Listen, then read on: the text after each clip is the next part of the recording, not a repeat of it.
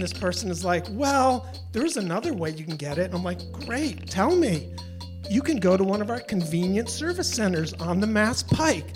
And I'm like, I don't say this to her, but I'm like, are you f***ing kidding me? I gotta drive an hour to change a pin? This is the Valley Voices podcast from New England Public Radio. I'm J. Kyle Sullivan. Every month, we're bringing you true stories told live without notes from your friends and neighbors at our Valley Voices Story Slams held every year. We're just coming off of our third season, and while we usually feature the top 2 storytellers by audience vote on this podcast, we're showcasing some of the others who came out to join us in the past, before the slams start up again this fall. This month, stories of exasperation. Getting us started is Michael Kingsbury of Montpelier, Vermont.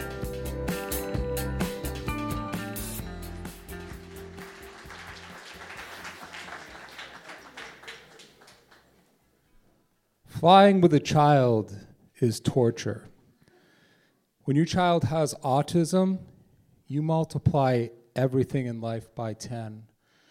But my wife and I have to fly because her family comes from Rockford, Illinois, which is the land of the band Cheap Trick and cheap methamphetamine production. Nothing refreshing about going here for vacation. This vacation is for family. We arrive at Burlington Airport, and at this point in my son's life, the Cat in the Hat is everything to him.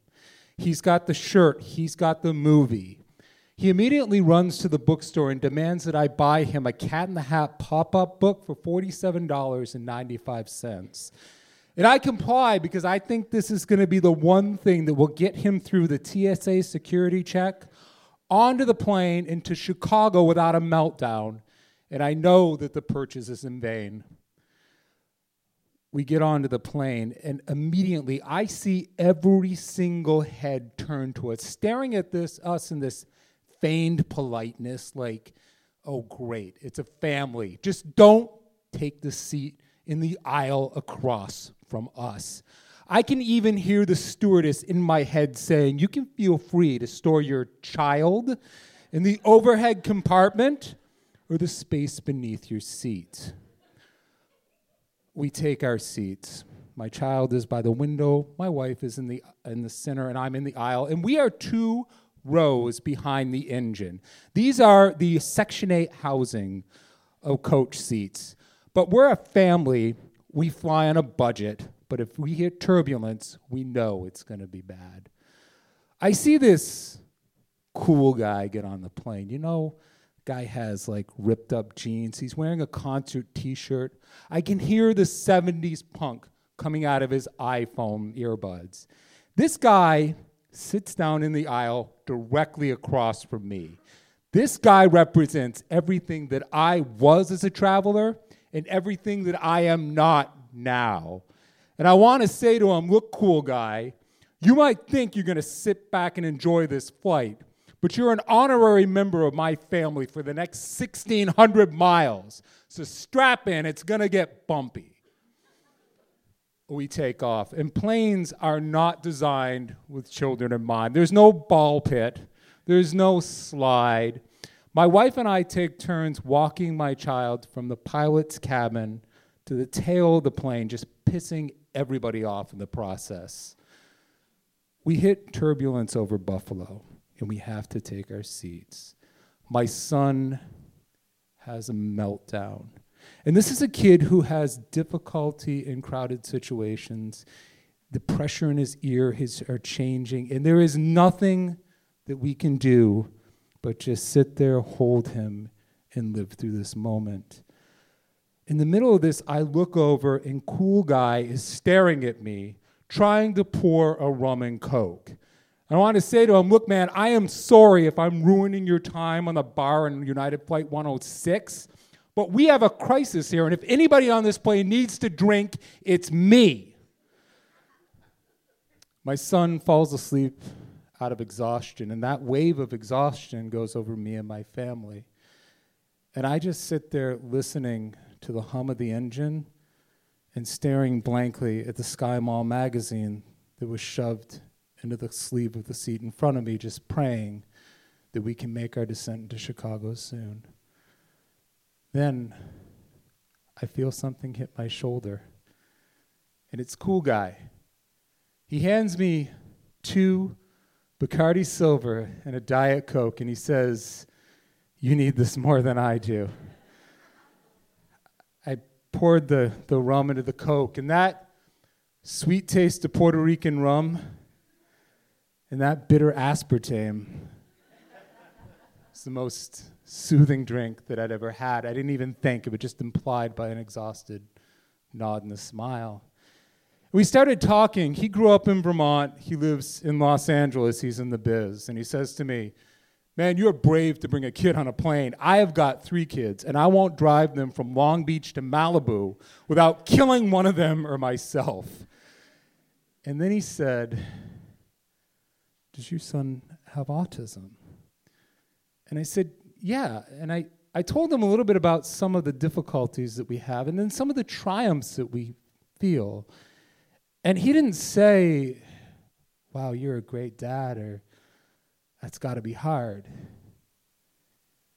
He just listened to me, allowing me to feel human for just a couple minutes.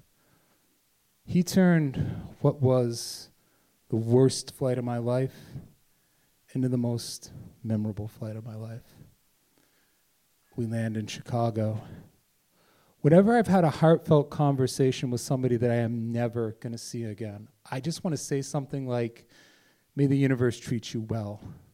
But I never say anything that poetic and stupid.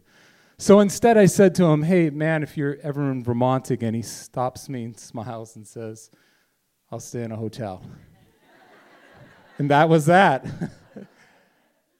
Then my family and I got into Chicago O'Hare International Airport. My son promptly finds a bookstore and demands that I buy him a second copy of the same damn Cat in a Hat pop-up book that I just bought him 2 hours earlier in Vermont. Thank you, Cool Guy. May the universe treat you well.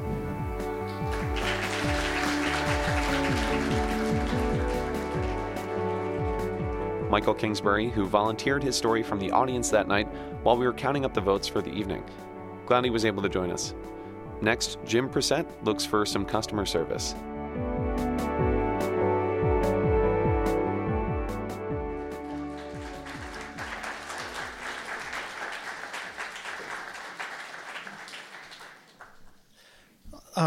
I just want to warn you about my story, which is it may trigger in you some strong emotions if you've ever encountered bureaucracy with like your credit card or your doctor's office or your insurance company. So I just want you to be prepared for that. Fuck you, Easy Pass. In October, I thought I was doing a good thing for Sarah, who I work with. She was going to do a half marathon on the Cape.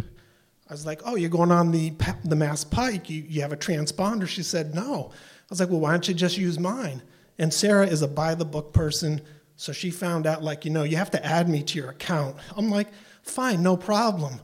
So she's like, "Well, add me." And I'm like, I don't know what my password is. I got to go home, get my notebook where I write all my passwords because they tell you not to use the same password, right? But I can't remember them, so I write them down. So I go home, put in my email, password, fine, she's on the account. Smooth sailing for Sarah. Fast forward January, Sarah's going on a trip for work that involves going to Pennsylvania. She wants to drive and, going over all those bridges and tolls. It's like hundreds of dollars. So she tries to set up her own account, but Easy Pass says, "No, you're on my account. You got to get off." I'm like, okay. Go home that night, get my notebook, enter my email and my password. Another screen comes up saying, "You need your PIN." I'm like, my PIN? I've had a transponder for I think since they invented them.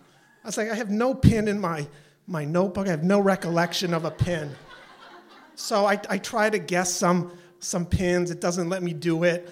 I find the email. I send the email. I call them. Of course, it's all shut, but the robot says, "Oh, we see by your phone number that you have an account with us." I'm like, great, I'll be able to just reset my PIN. I can do it with my credit card every day practically.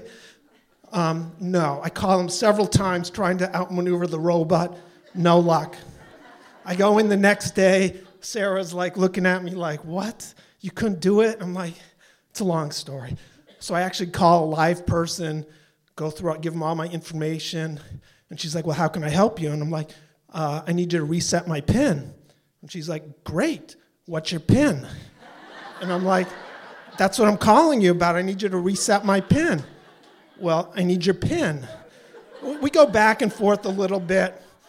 Finally, I'm like, can I talk with your supervisor? She's like, sure.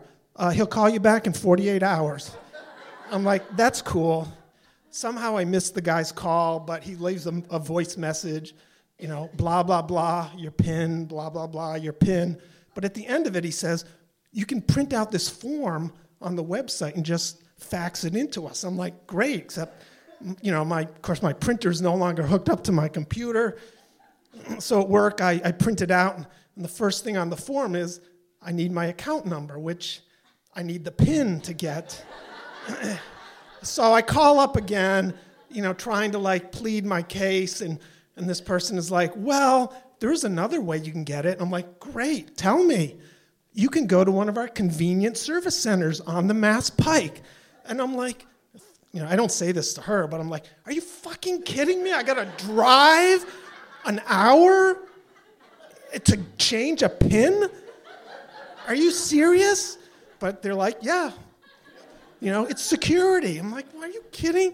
So anyways, and I'm firing, this whole time I'm firing off emails. I must have sent 10 emails into EasyPass like, this is absurd, I also send one to Stan Rosenberg because he has a form where you can complain about state government. I'm like, this is outrageous. Come on, Stan. So anyways, I go home that night, and I'm like, I'm going to just call one more time. I don't know what prompted me, but I called again. And I'm trying to be really calm. I explain the situation. I'm like, I'm so frustrated. And the woman goes, I can understand why you're frustrated. I'm like, what? Is this EasyPass? And she's like, I can see your PIN is a birthday in the 70s. I'm like, what? I never use a birthday because that's what the experts say. Don't ever use a birthday. So I'm like, 1977? That's when I graduated from GHS. No, I'm sorry. I'm like, 1979? That's when the Pirates, one of my favorite teams as a kid, won the World Series with Sister Sledge and We Are Family? No. I'm like, really, I can give you one more guess? I'm like, holy shit, I feel like I'm on Price is Right. If I don't guess right, I'm going to get nothing and, leave the washer and dryer up on stage. I'm like, 1971, the Pirates won again. That was with Roberto Clemente. She's like, yes, that's it. How can I help you? I'm like, whoa. Can you take Sarah off? Click, click, click. Yep. What else can I help you with? Can you give me my account number? Sure. She gives it to me. I'm like, oh my God, what's your name? I'm going to put you up for State Employee of the Year. And I think she can see all the times I've called in the emails. And she's like, I'll give you my first name. And I'm not going to give her a real name because I don't trust the state bureaucracy. So I'm going to call her Tanya. And Tanya gives me her name, and I do when I hang up. I'm like, Tanya, I would give you I'm like, we should party and all that. And well, anyways, she's got to get back to work. So I do email the EasyPass again. I email Stan again. And of course, I have not heard anything from them. This is like 2 months now. But anyways, I have to say, there is a person out in state government who helps you, but good luck finding him.